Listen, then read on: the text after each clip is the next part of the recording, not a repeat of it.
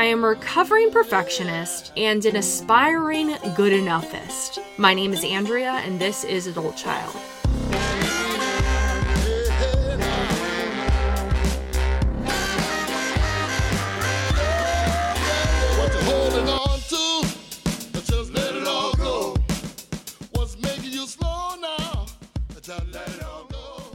Welcome back to Adult Child, where we take a deep dive into the impact of growing up in a dysfunctional family.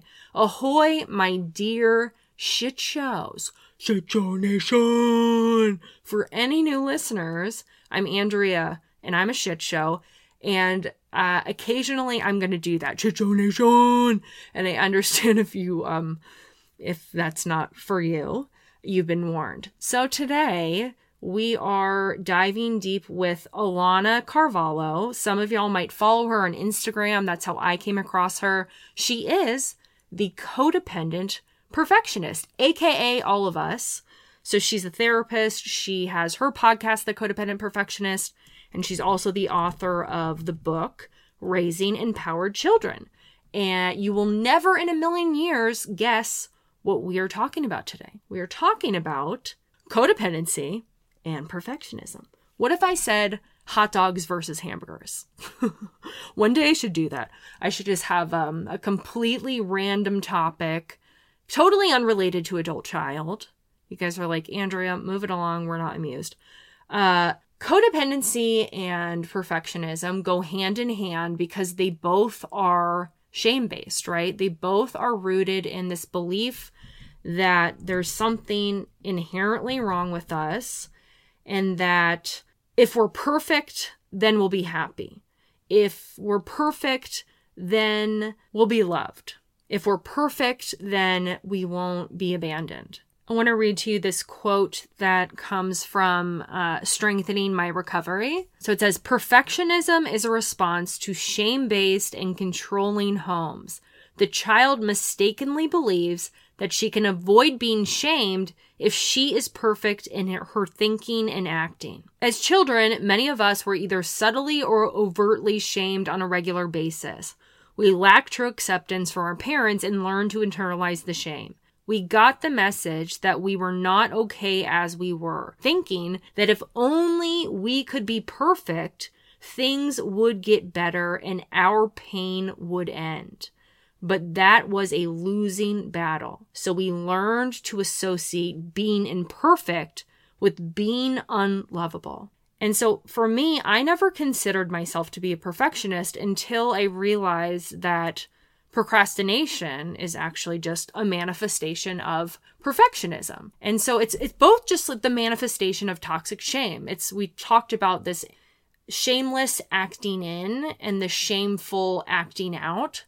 So the perfectionism is the shameless acting in, doing whatever we can to be perfect, to avoid any future shaming experiences, versus with the procrastination, we are leaning into this belief that we are not perfect and then just perpetuating more of that through our behaviors.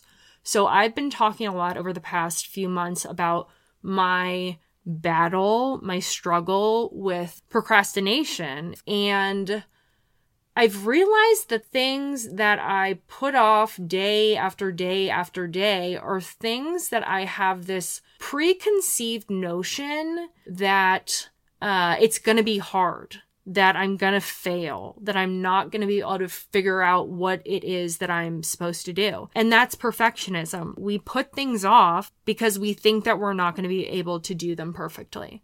And so for me, that mostly shows up as it relates to writing. There is this belief, very deep belief, that I'm going to sit down and it's going to be a struggle, that I'm going to sit down and I'm going to work on it for an hour and I'm not going to have anything done.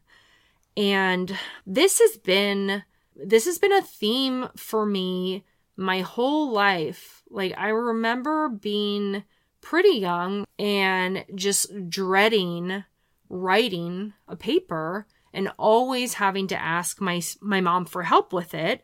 It wasn't that I didn't know what I wanted to say, but I just couldn't figure out how to put it into words. And I would just spend forever on one sentence, just rewording it and getting absolutely nothing done. And so I've been trying to figure out like what is going on here? Like what is the nugget or what needs to be healed?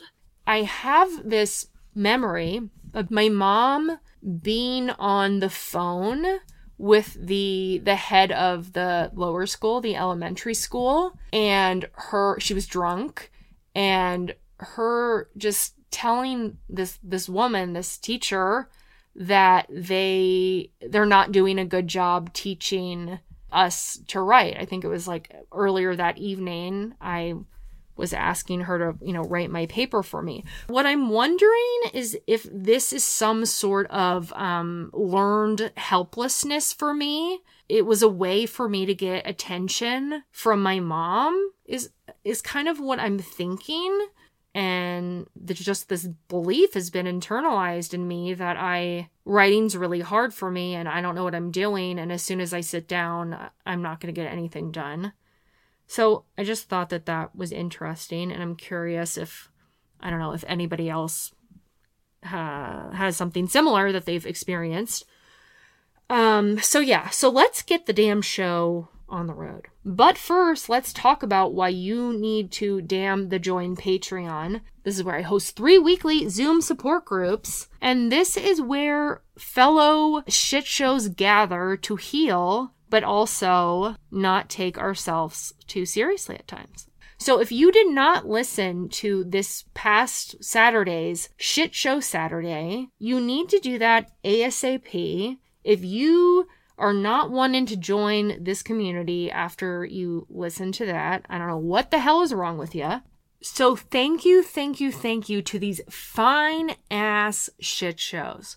Kristen, James, Kenzad, Emily, Leisha, Kathy, Stephanie, Lydia, Joseph, Brandy, Claire, Karen, Sarah, another Sarah, Mark, Becca, Shiloh, Keely, Into the Light 35, Nuvi, Josh, Brian, Aaron, Deneen, Anastasia, I apologize, Jules, Ginger, and N. The shit show known as simply N. Thank you, peeps. How about the rest of you guys go do what these people did? How about you do that? Because I know that there's a shitload of you listening right now that want to join, that are scared to join. Fucking damn the join Patreon. Okay? Let's do it right now. Next, give me a little follow on the TikTok, on the Insta, at Adult Child Pod. And last but not least, give me a damn 5-star rating on Apple and Spotify. Y'all, it's a requirement, and you also need to do it because it really does help spread the podcast out, okay? So do your duty. Don't be the one who is preventing a suffering adult child from finding this podcast because you didn't give them a 5-star review. Okay, let's hop to it. Yeah, I want a perfect body. Yeah, I want a perfect so. All right, y'all, we're in for a treat. We have the best name ever. I'm surprised that you got this. We have Alana Carvalho. She is the Codependent Perfectionist. Hi. Yeah. Hi, how are you? It's Andrea, just so you're not on. That's the only thing that you can do to like get yourself kicked off the podcast is if you call me Andrea. It's like a hell no. Well, yeah, I hear you on that. So I will be very careful. Okay. What about, so it's Alana. What about what if people call you like Alana? Yeah, I get that all the time. And I'm always like, I don't understand. I've never met an Alana, but I imagine they're out there, but there's really more of us Alanas out there, I think. I don't know. If the Alanas are out there, not cool. Just like the Andreas. Sorry. I always say, like, have you ever met an Andrew? Right. No, you haven't. So you have your podcast, the Codependent Perfectionist, and then you have your book, Raising Empowered Children, which I want to get into too. But let's first start with you. How the hell did you become because I think that you talk a lot about the relationship that you had with your therapist, who I think has since passed. But do you want to talk about were you already a therapist by the time that you realized that you were a codependent perfectionist? So I was actually like in my therapeutic training, thankfully, and I got to learn about it pretty early in life. Let's back up. Why did you decide that you wanted to go down this route to be a therapist? Yeah, I'm one of those people who kind of always knew I was going to be a therapist, and I'm not sure if I came into this lifetime knowing it, or it has to do with being a really sensitive child. But at some point, I just knew, that's what I was meant to do. And so I kind of just went straight for it and never turned back. And as a kid, I always wished I was in therapy. I knew it would have been helpful for me. But it was just something that wasn't accessible to me at that time. And then as I got into my adulthood, I was lucky enough to find an amazing therapist, and she became my mentor. And she's the first person who told me I was codependent. So I started going to therapy when I was 9, and it definitely was not helpful. That's when I got deemed the identified patient of the family. Sure. Yeah. So, okay. So talk about how she revealed to you that you were a codependent perfectionist. Well, in my therapist, her style was blunt. So I will know one day I was talking to her about this issue I was having. I was like, I just don't get it. Like, why? Why is this happening? And she just turned to me and she said, because you're codependent. And it was just, that's just how she said it. And I was like, wait, what? What do you mean? What does that mean? And this was quite some time ago, before it was as much of a buzzword as it is today. But she went on to teach me over many years how my behavior was severely codependent. Really, it was.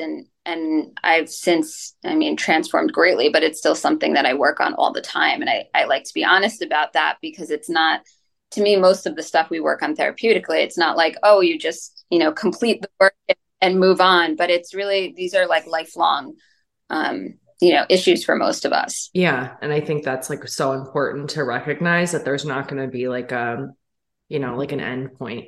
In many ways, I think that that's a good thing, because we're just constantly given opportunities to evolve. So do you view codependency as being trauma-based?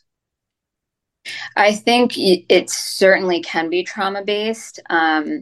Sometimes or a lot of times it stems from what's called complex PTSD. That's what all my podcast is about. Everyone listening right now has complex PTSD. So everybody on here knows about that. Great. Because it's not so known by so many people. And, obviously, I'm sure you explain the difficulties, because so many people grow up not understanding, what it is that they've experienced. And oftentimes it's because it is complex PTSD, and they know. So certainly codependency comes from that. Other times it can come from, to me, it's a mixture of, the trauma, kind of your personality coming into this life, that can really be set in stone. Your relationships with your siblings, your relationships with your parents, birth order can be a part of it. There's so many factors that come into it. So to me, it's never just one piece. It's the combination. Mm-hmm. So talk about what kind of set the stage for you that kind of bred your codependency issues. Sure. So growing up, I was always told that I was a sensitive child, which I think going through therapy, there was a time where I really resented that statement, because it felt like I was being told that there was something wrong with me, I was wrong for how I responded to what was going on around me. And since I've come to kind of take ownership over it, and I do believe I was a sensitive child, I think it could have been dealt with much differently, because those of us who are sensitive children, we can really pick up on a lot that's going on around us. We may be very empathic and, feel like we can feel other people's feelings or experiences, or, you know, we're very sensitive to how our parents speak to us or how our teachers speak to us or respond to us.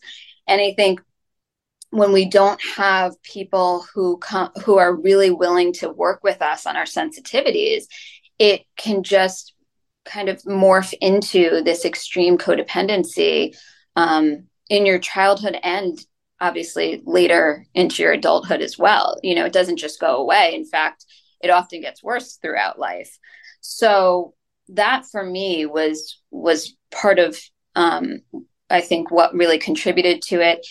Did you have siblings? You know, I have an older sister, you know, and I was a much more like kind of one in the family that wanted to make sure everything was okay. Nobody was fighting, or if people were fighting, I would feel it really intensely.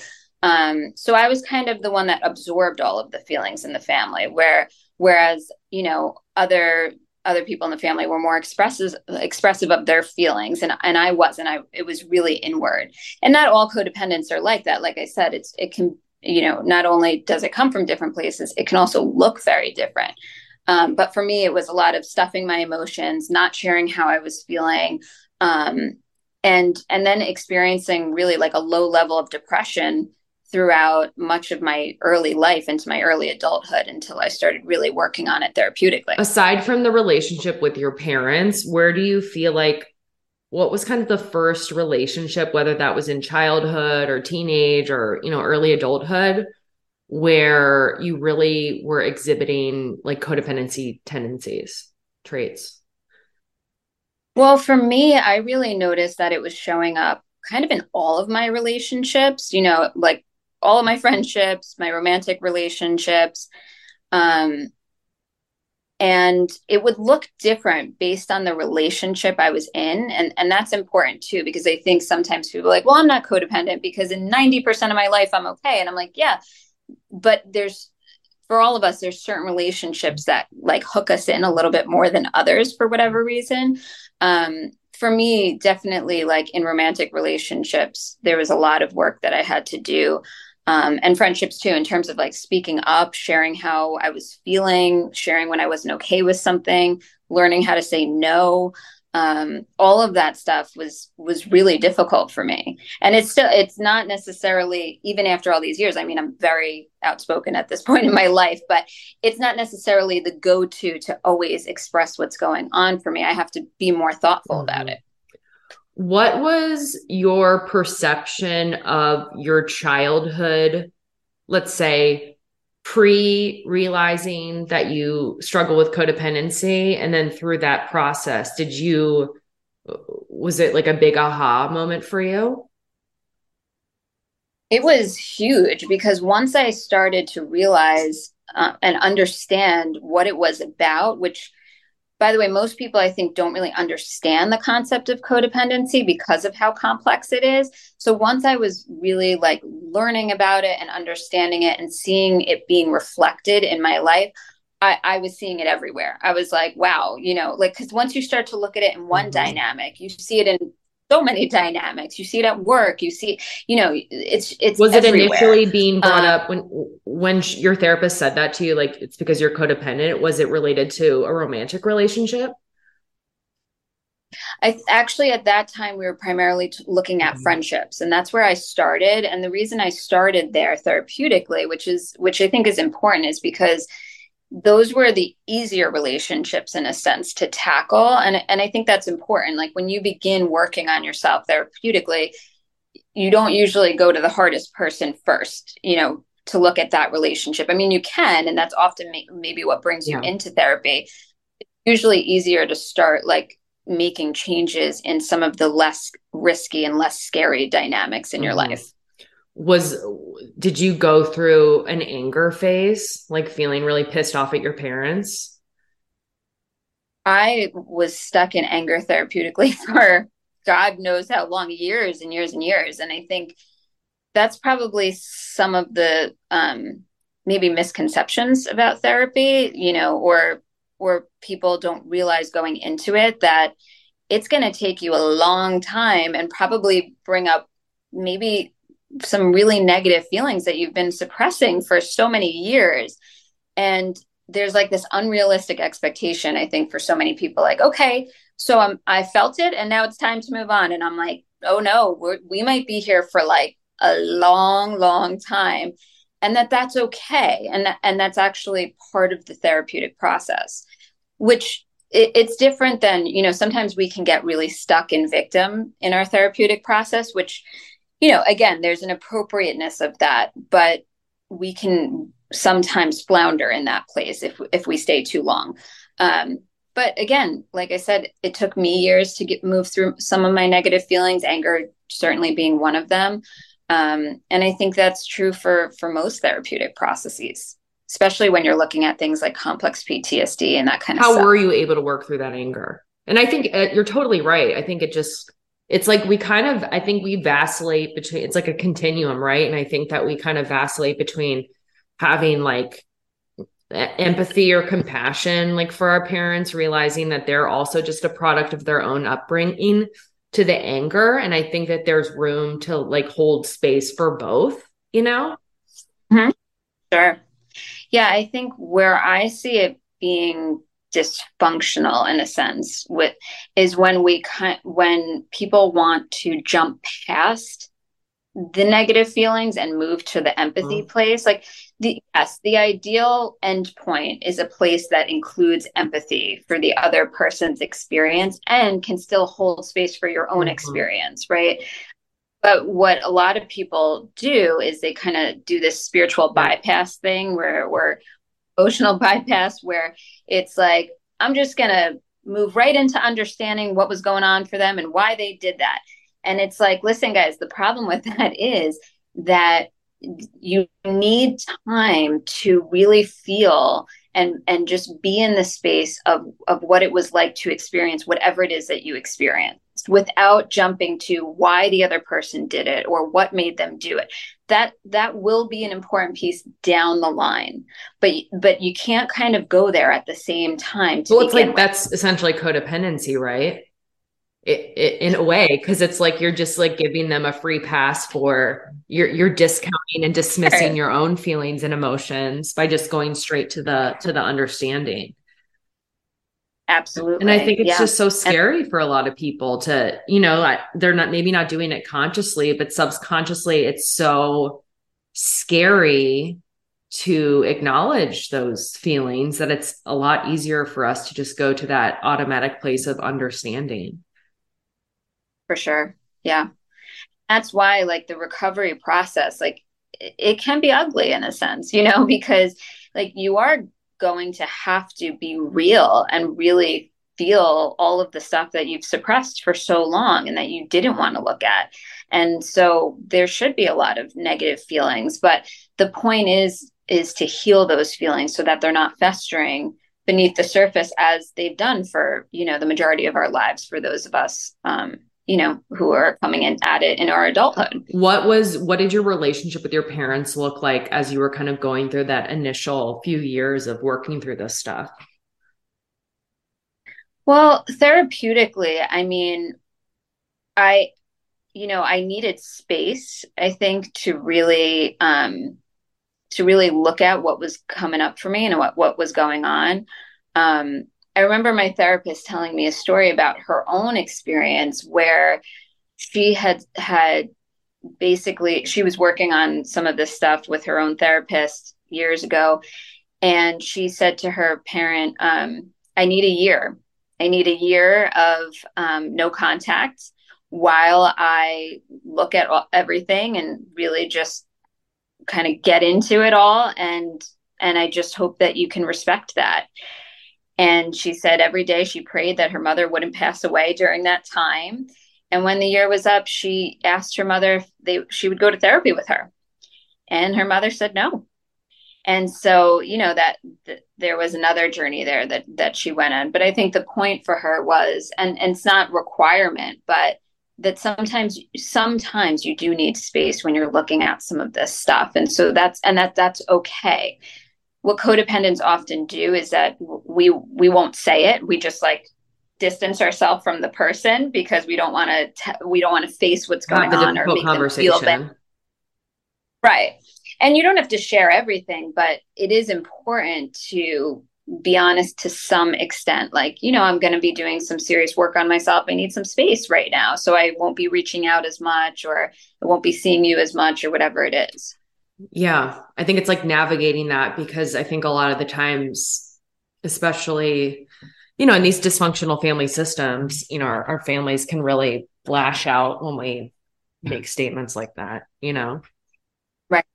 Right. And that's why it's so important that you have support, and also that your therapist understands these types of dynamics, especially like a narcissistic dynamic, because to me that's a very specialized dynamic that not every therapist understands. And so the problem is that you could actually go to therapy and not receive the type of support that I believe is needed. You're working through that specific type of dynamic, because it's very different than your average dynamic with somebody else. And I think if a therapist misses that because they're not skilled in understanding narcissism, they may incorrectly provide feedback to you or support around it in a way that may not be helpful. If that makes absolutely. sense. And I think that goes for complex PTSD as well. My experience and the experience of so many people listening is that we sat in therapy for years without, they might draw the connection that it's somehow childhood related, but not be able to identify that like we're actually like what we're experiencing is complex PTSD. Right. Exactly. Absolutely. How is that as a therapist, getting your clients, your patients to see that what they are experiencing is complex trauma? Sometimes it is so difficult, because unlike other issues that are either more accepted, more clear, don't involve dynamics with other people, they're like more willing to accept that for some reason, but complex PTSD, which by the way, if anyone's listening and they want to really like understand it, I imagine you may have mentioned it, but Pete Walker's PTSD is kind of the Bible around it.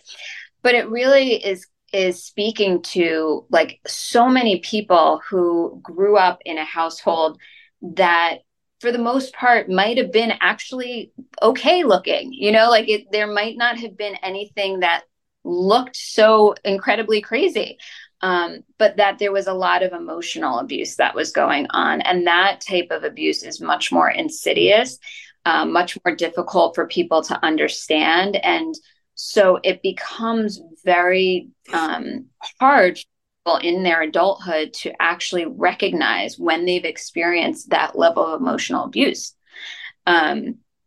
particularly because they've been abused to believe that they weren't experiencing abuse, right?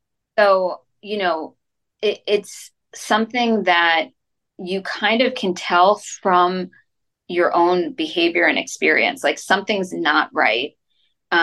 You're struggling like relationally, or you're struggling with your self-esteem, or there's all different ways that it can kind of show up for you, and often a mixture of all of that stuff. And it's really because of what was experienced in childhood,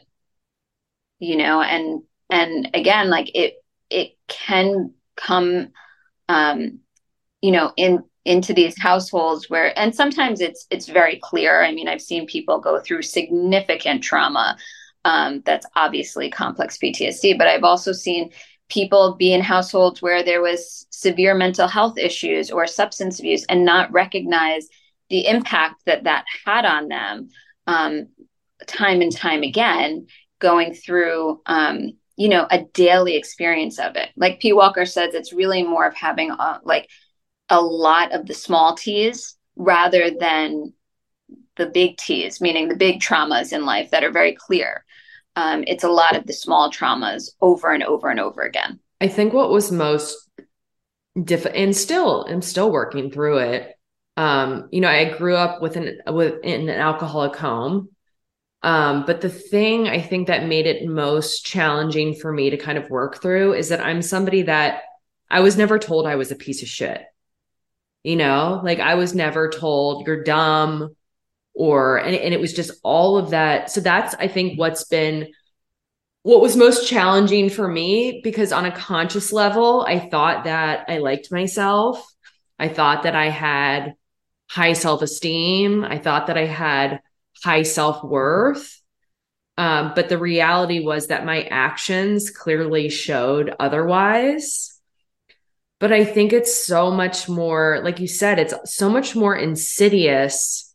And I think in some ways, even more challenging to work through when things did seem so, I mean, granted, I knew that things were not the best, you know, but yeah, when it's just so much more subtle, it's so hard to see the way that it impacts us. And I think the thing that was most a big light bulb moment for me was just realizing how my actions did not align with the beliefs that I thought I held about myself. Mm-hmm. Yeah.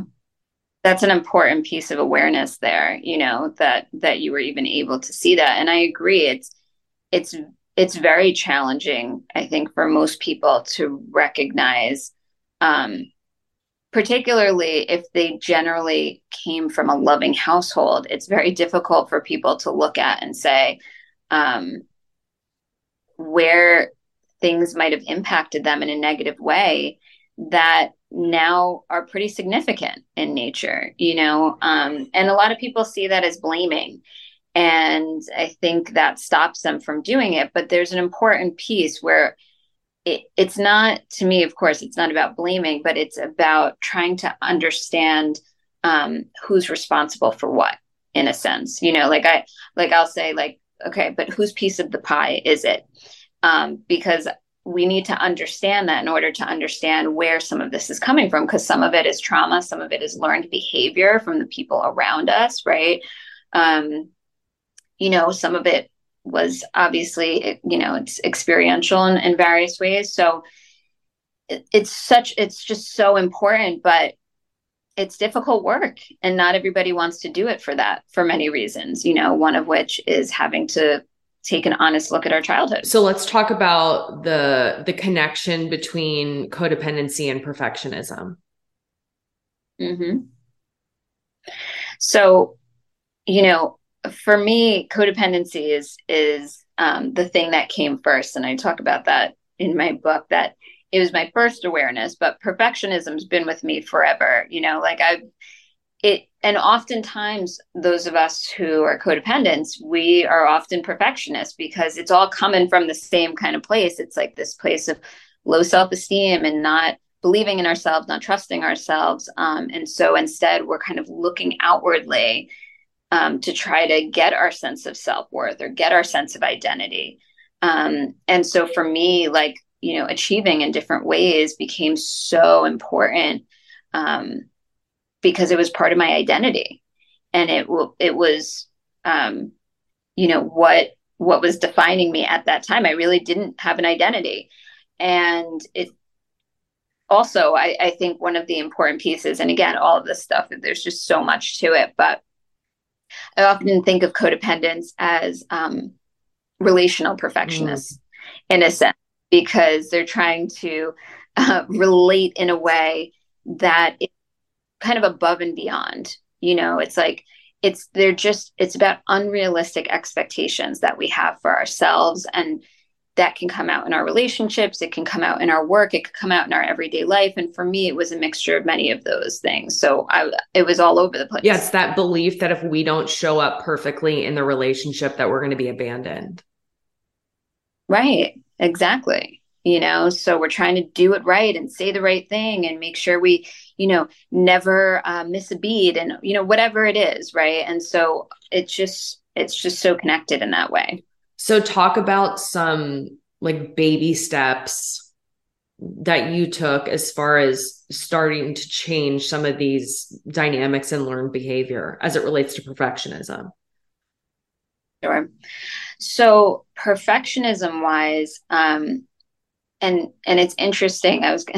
You have to take a lot of risks here. So, I started looking at where I was creating stress in my life, um, that ultimately I determined was unnecessary. But little things like how much I was studying for a test, or how late I was staying at work, or how much I was trying to get done, or any of those things where you start to see like, I'm putting this pressure on myself. Not to say other people might not be as well, but I'm joining them in it, or I'm allowing this to be something way more impactful than it actually needs to be. And it's up to me to take a step back if I so choose and say, like, it's actually not that important. Like, there was a point I remember in graduate school that I was like, oh my God, my grades don't matter. Like, it only mattered to me. Like I was the one making it matter. And I was putting so much pressure on myself. And then I was like, Alana, stop. You're like, enough, And it's not to say at that point I didn't stop. Yeah, you never did it ever again. I didn't studying for tests, but I stopped making it mean what it meant before. And when I stopped doing that, I started to actually learn in school for the first time in my life. In like my early 20s, I was like, oh my God, I'm actually learning. This is what you're supposed to do in school. But I could never get there because it was always about the end goal and the end result. And, I think when we can start to change that for ourselves, like, what is this really about? School should be about learning. Let's be real. It shouldn't be about what grade you get at the end of the day.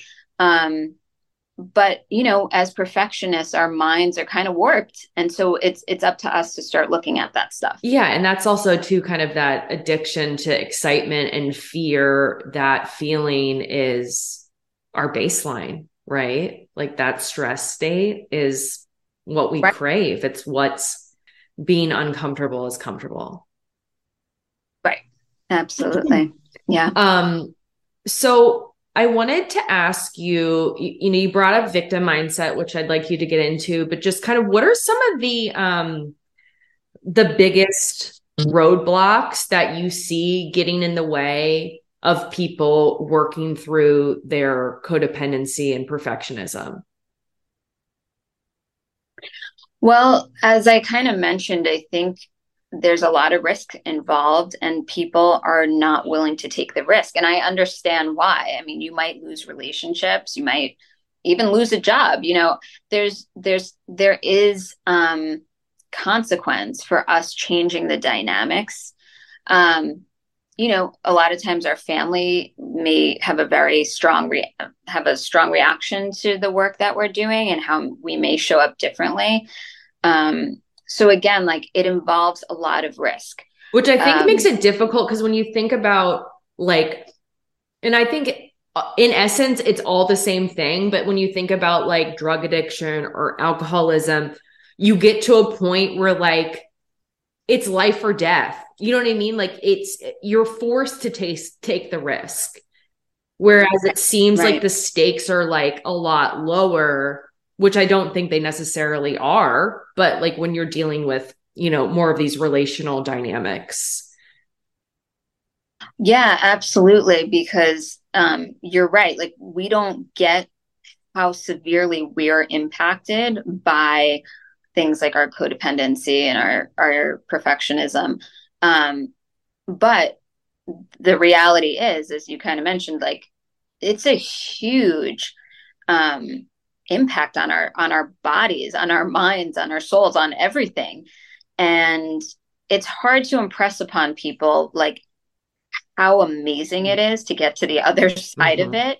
But yeah, I mean, willingness to change, my therapist used to say, Alana, there's, 90% of the population's walking around and they're not coming in this door, because they're not willing to take the risk and do that work. And I'm like, it's true, that I think, thank God nowadays it's kind of changing. It seems to be people are way more open to like learning and looking at themselves in different ways, which to me is exciting.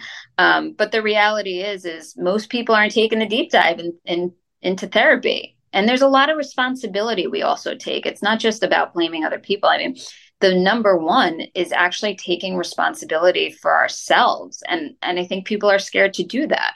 Yeah, I think that that's where the blaming piece really comes into play too. It's like we're not responsible for what happened to us, but we are responsible for the healing. Like we can't make our parents go to therapy for us. That would be great if they could. Let me grab this book because I heard you talking about what is it? The Cartman's drama triangle. Is that it? Cartman? Is that correct? Mm-hmm. So this is one of the this is like one of the adult child books. It's the laundry list workbook, but they have, let's see. So they have it in here, but they don't explain it at all. Like they don't even like talk about like it's like in here, but it doesn't explain it. Like this is it. There's just like a picture. So I wanted to see if you could explain it some. What I've never talked about it on here. So what is the backstory of it? So who the hell is Cartman? Yeah, who he be? Who the hell Cartman? I actually have a webinar on this that people are welcome to check out. Basically, the Cartman's drama triangle, it has many names. Okay, so it's called the Cartman's drama triangle. Sometimes people call it the codependency triangle. Sometimes people call it, I think, even like the narcissistic dynamic triangle or whatever. But regardless, whatever the hell you want to call it. Yeah, whatever the hell you want to call it, it's a triangle. And on the 3 points are victim, persecutor, and rescuer. Okay. And when we're in codependent dynamics, we actually usually take on all of those roles at different times. We may have a role that's most comfortable for us, like many of us like to stay in rescuer. But then usually we move around the triangle throughout a dynamic with someone. So the rescuer is the person who is the savior. They're trying to fix everything, trying to make everything okay. Make sure everybody else is okay, right? And then the victim is the woe is me, where we can get stuck and feel like life is unfair and I have no ability to change it and I'm stuck here. And then the persecutor is the one who's coming back and they're pissed and they're like, and you always do this, and and I tried to help you and you didn't take the help, and so as codependents, we often move around the triangle with other people, right? So we're in rescuer, someone else is in victim, right? So where would the like addict or the alcoholic, let's just take that as a dynamic, but like how would that play out? Like would the alcoholic also switch into the various roles? Like what would the persecutor position look like for somebody who's in active addiction? So the persecutor in that position might be someone who's like basically like, get the hell out of here, leave me alone, you're always trying to fix me, I'm sick of you. They're done, they're pissed, right? Usually when we're in the persecutor role. And then, maybe a few weeks later, they're back to being like, oh, hey, I need some money. Oh, could you help me do this? Oh, it was just the alcohol talking, whatever it is. And then they're back into the victim place. And then we move into the rescuer. Mm-hmm. And so how is this helpful as it relates to healing? So it's helpful because this is another place that we can look at to say, who am I right now? Where am I in this triangle, in this dynamic? And the only way to truly heal is actually to step out of the triangle, right? So we stop running around it with the other people in our lives, and we start taking on a whole different role that doesn't exist within the codependency area. What are we going to call that? I don't know. Maybe I should come up with a name. Yeah, you need to come up with a new, it seems like we got the problem. Right. Maybe I'll call it the recoverer. I don't know. Yeah. What was I going to ask you? I love how you talk about how healing from codependency is that sweet spot between selflessness and selfishness. And I was hoping you could get into that some. Yeah. So I like to say as codependents, we kind of vary on the spectrum between the two extremes. We're very extreme as codependents, just like addicts are. And it's kind of two sides of the same coin, addiction and codependency. And so we can often go from selflessness to selfishness. There is something selfish about codependency because at the end of the day, it is actually about us, if that makes sense. Absolutely. A lot of happens, even though, it can look so nice, but ultimately it's really obviously about our own feelings.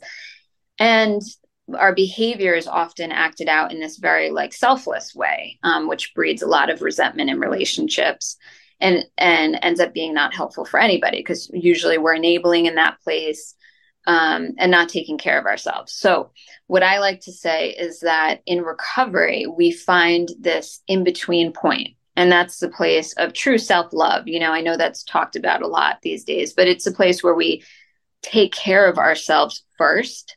And not in a selfish way, but in a very loving way. And, it doesn't mean we can't be supportive of other people when we're in that place, but other people don't come before us anymore. And we learn how to truly nurture ourselves, take care of ourselves, be our own parent to ourselves, do whatever it is that we need to do to feel genuinely fulfilled in life and not so depleted, and so many other negative feelings that are obviously going on in those other places. What does that look like for you as it relates to also being a mom? Yeah. So that's the biggest one. This is, and I talk about it in my book, but I think those of us who are mothers, it's what does that mean? And I think for me, what I reflect on, and again, I don't do it perfectly and I don't expect that of myself nowadays, but it's about knowing what my limits are, knowing when I need support and asking for it, knowing when I need to really put myself before someone else. So sometimes that means saying no to something that maybe I really want to do as a parent, but I can't. Or maybe it means calling to see if somebody else could pick up my kids from school. Or, it means that I always show up for therapy on a consistent basis, despite what might be going on in the rest of my life. It's it's putting boundaries in a lot of areas so that I know that I'm making sure that I'm okay. Because if I'm not okay, I can't parent well, and then nobody's okay. And I think it's so easy for us parents to get into a place where we're just surviving, and we're just doing whatever we need to do to make sure other people are okay. And we're not okay. And I'm that's not going to work long term for everybody, So to me, there has to be a shift. And again, of course, as a mom, it's unrealistic to think that that's going to happen 24/7. But I know if I'm doing it more of the time, I'm able to show up way better on the day to day. Yeah, you've obviously done a lot of work on yourself and as well as, education, but has there been maybe anything even recently, or anytime being a parent where you've realized oh shit, I've been doing this, and kind of what does that look like as far as finding a place of forgiveness and compassion for yourself as a parent, and also shifting that behavior or making, changes? I think that for the most part probably comes up on, I would say, a weekly, not sometimes daily. But, I had a realization even a couple months ago where I was oh my God, at times I was making decisions based on what I felt like makes me seem or look like, or maybe even tell myself that that's like the best decision as a parent, whether it's like being at all of these events or showing up to, to school for pickup every day or whatever it is. Right. And I was like, you have to stop doing that because you're putting so much stress on yourself, and it's actually not helpful. The most helpful thing for any family dynamic in my situation is that the parents are well enough so that they can parent from a place of like calm and peace, And again, is that, realistic the majority of the time? No, but I do know that if I'm not taking care of myself, nobody's going to do it for me. And I'm not a great parent from that place. I can be mean, I could be short, I could be resentful, I could be frustrated. There's so many things that pop up, and I'm like, no, like that's not good for anybody. Right. Have you had any experiences? Because I think one thing that commonly happens is that as a result of becoming a parent, that a lot of that childhood shit that maybe is unresolved comes to the surface. Have you had experiences with that?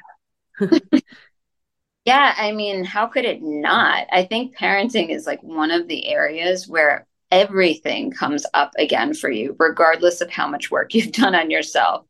It just like, I'm like, how I don't understand how it can't. So, like, for me, my therapist had warned me about that many years ago. Like, everything's going to come back up at the various times in your life where it happen. And to me, parenting is probably one of the biggest of those. So for sure, all of my codependency stuff came up. All of my perfectionism stuff has come up. And it's like here for me to work through, I believe, to take it to like a whole nother level of my healing that I would never have understood previously and could never have done because I wasn't in that place. But now that I'm here, it's like, yep, Alana, you're going to work it through all the time in this like way more intense way because you're a parent now and you are impacting two other people's lives in conjunction to your own. Was there a particular like age that coincided with something that you experienced as a kid that was particularly poignant for you? I think I would say that yes, that stuff comes up for me all the time, not necessarily one specific thing, but what I recognize, this was an important awareness that I got for myself, was that nobody explained to me that you're not that you're not going to be good at every phase of parenting, if that makes sense. And I think that some of us like are way more for whatever reason, like able to take on certain phases than others. Someone would have kind of explained that to me, like, you may not be good at being a parent of a toddler, but you may be really good at this other phase of life that happens after that or the phase before that. I think that would have taken it like, okay, like this phase, like this is where I shine and this is where I don't shine, or this is way more challenging for me for whatever reason. And I think that reason has to do with, it can have to do with our own childhood trauma. I also think it has to do with like our personalities. And and to me, so this is part of the perfectionism piece, like nobody tells us this kind of stuff. Like there's so many, like nobody tells you. Why not? Because if they told me, then maybe it wouldn't have felt so full of pressure, like, oh, you actually, like there's this idea you have to be a good parent through like every phase of parenting and know exactly what to do. No, I realized I'm actually really great at parenting. I love like the little ones, but then I like shine at like 4+. Yeah, I was going to say what stage was a challenge for you? I think for me, like the toddler phase just didn't connect. I'm just not that I don't know. I'm not like, what's the word?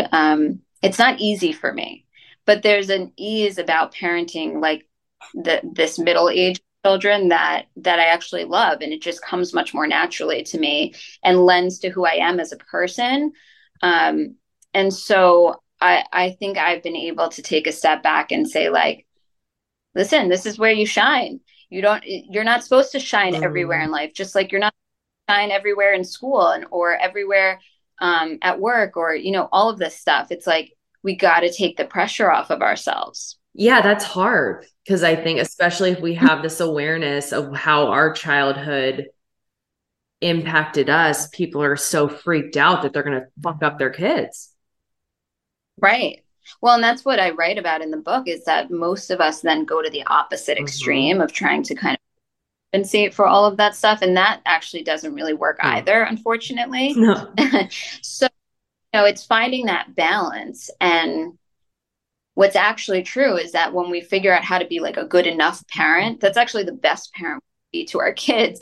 But that requires us to like let go of a lot of our expectations for ourselves, right? Which is tough. We don't want to let. Yeah. I love how you bring spirituality into the conversation as well. So I'd love for you to touch upon that. For me, spirituality was such a big piece of my own healing. My therapist was a spiritual therapist. I'm a spiritual therapist. What do you mean when you say that? I mean that I have like a strong faith in spirituality. I incorporate it into my work because to me it makes a lot of sense. If that, for lack of a better word, it's like it makes a lot of sense for so many things. One of which is that, like, both codependency and perfectionism have a lot to do with control. And to me, the only real way to fully let go of control is when we trust in some sort of higher power. And then we're like, listen, I don't have it. Somebody else has it for me. Not to say I'm not, I'm a participant and I'm a co-creator here in the life, but I don't need to control it. In fact, I actually can't control it. And when we can do that, there's just so much healing that goes on. So for me, it's like, it's an everyday essential piece. When I'm letting go of something, I'm not just letting go, but I'm like letting it go and giving it to God at the same time and saying, like, you got this, I don't have it. And whatever is meant to happen is actually what's going to happen, whether I like it or not. And so it's meant for me, and sometimes that means there's going to be a lot of growth.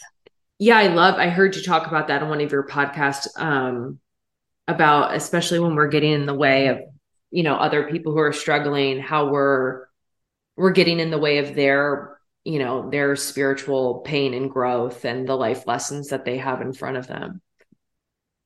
Yeah, I mean, I firmly believe that. I think oftentimes as codependents, we just want to like save everybody from their own experiences and their own struggles and difficulties. And I'm like, no, you're getting in the way there. Like, you don't know what is meant for other people to go through and why that's important for them. So for you to act like what's best for them, to me, is basically saying, like, you don't know what's going on, God, I got this, and I'm like, no, take a step back, let them move through this, because it might be extremely important for their spiritual growth. So hard. If only it were that easy. I know. Do you work a lot with couples? I do work a lot with couples. I love couples work. When are there dynamics or are there experiences where you will say to them, this ain't working, this is not productive? Absolutely. I have kind of a rule of thumb, which is that within 3 months of the work, we should know where we're going and like if this is workable or not. Usually what happens is that I see there's couples that come in and it's not necessarily how much is going on, but it's how much they're willing to put in change the dynamic. And as a couples counselor can kind of quickly tell within a short period of time who's willing to do the work and who's not. And so a lot of couples counseling initially becomes about like clarity around, are we both actually willing to do the work here? What about when you see that one of the individuals in the relationship is a narcissist? And Yep. do you ever, because I don't know if you know Elizabeth Earnshaw, but she was talking about how sometimes she would pull the other person in the relationship aside and say, like, this is like narcissistic abuse, and like, here's the information on that. Like, do you ever have those experiences? How do you deal Absolutely. with I even that? have that. Yeah, I've had that in like romantic couples. I've had that in parent-child relationships where I've had to pull, the adult child, not, it's not usually a child, but the adult child aside and say, your parent appears to be a narcissist, and here's the information you have to understand on here. They may be unable to change. And so, because actually couples counseling with narcissistic dynamics is generally not recommended.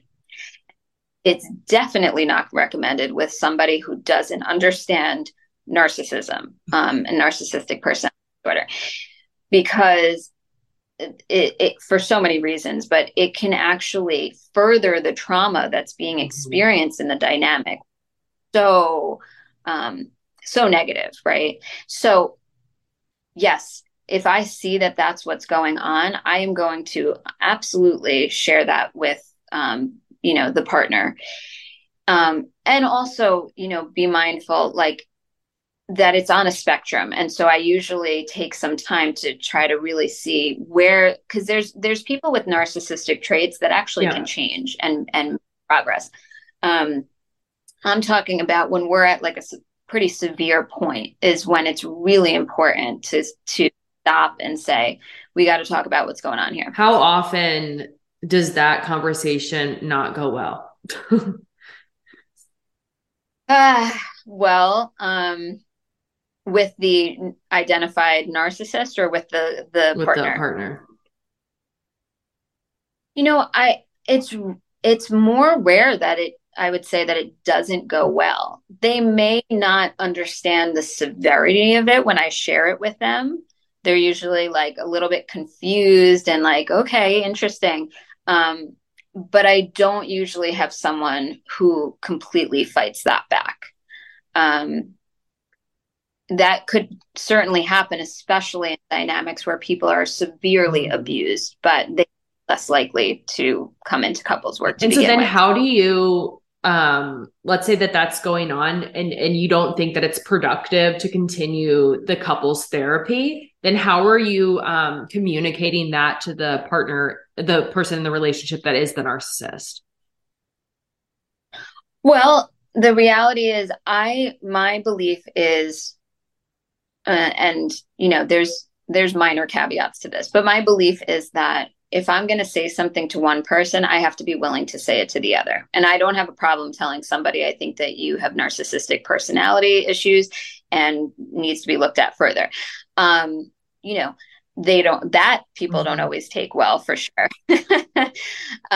But someone's got to be willing to say it. And I feel pretty strongly about that's like a very important piece of the work.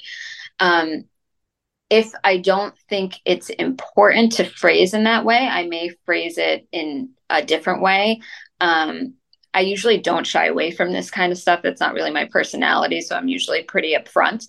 But I will say that it's also important to kind of understand that it's about ability to change.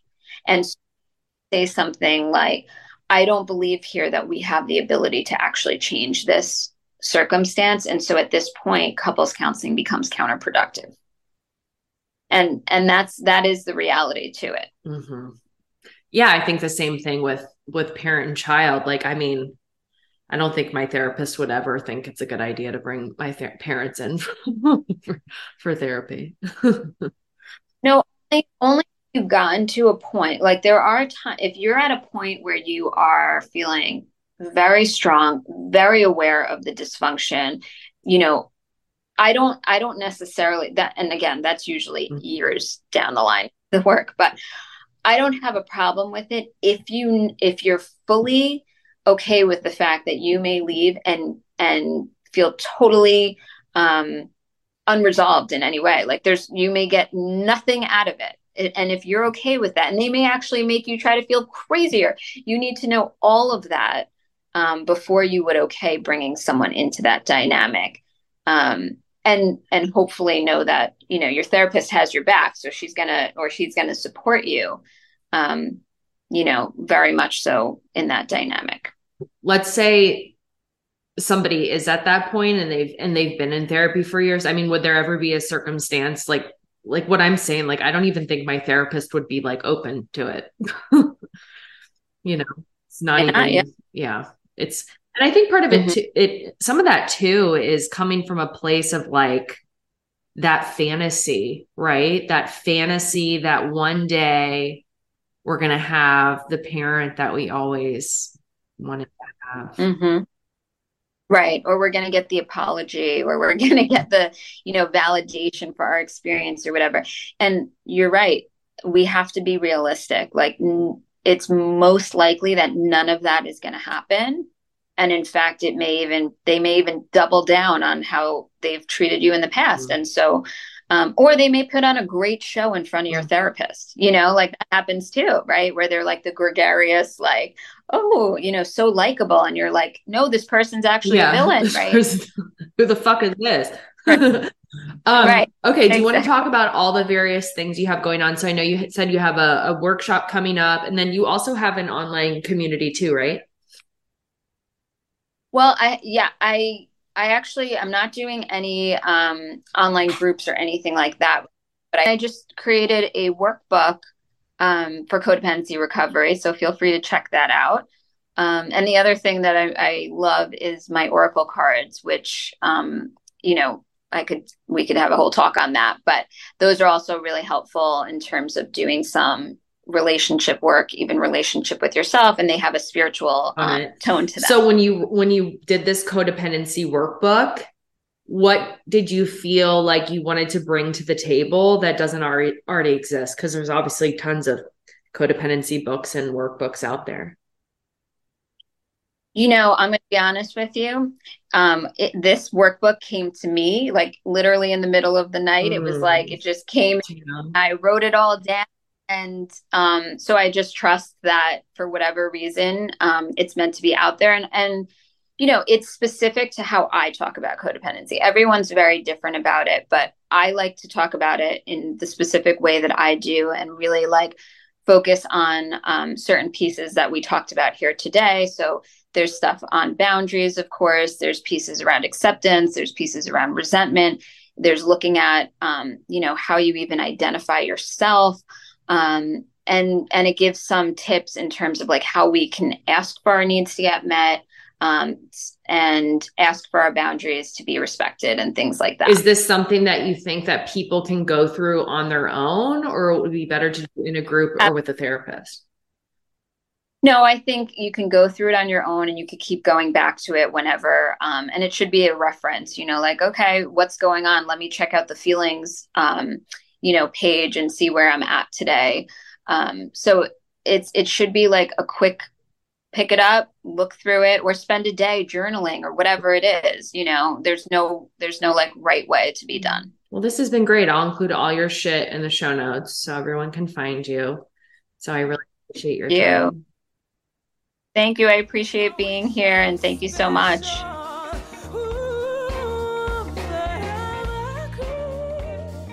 Well, that wraps up today's episode. As always, I hope you heard something that could help you on your own journey. As always, I know you did. As always, seek help now if that you didn't get anything out of that. Okay, you got issues. Thanks again to Alana Carvalho.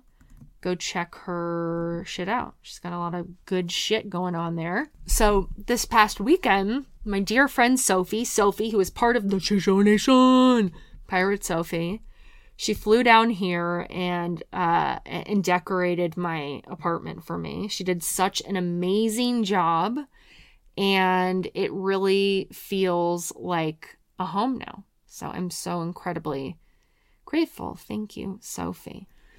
Right before I sat down to record this, I stuffed my face with ribs and mac and cheese and baked beans and collard greens. But yeah, so I'm in a bit of food coma. I will catch you on the dark side of the moon for next week for a fucking amazing episode of It'll Try to Be Super Raw, Super Bowl. Super excited for you to hear. It's going to be a good day, I promise.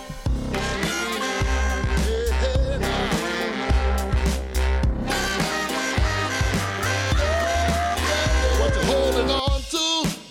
Just let it all go. What's making you slow now? Just let it all go. What you got to do, yeah. What's so special about Hero Bread's soft, fluffy, and delicious breads, buns, and tortillas? These ultra-low net-carb baked goods contain 0 sugar, fewer calories, and more protein than the leading brands, and are high in fiber to support gut health. Shop now at Hero.co.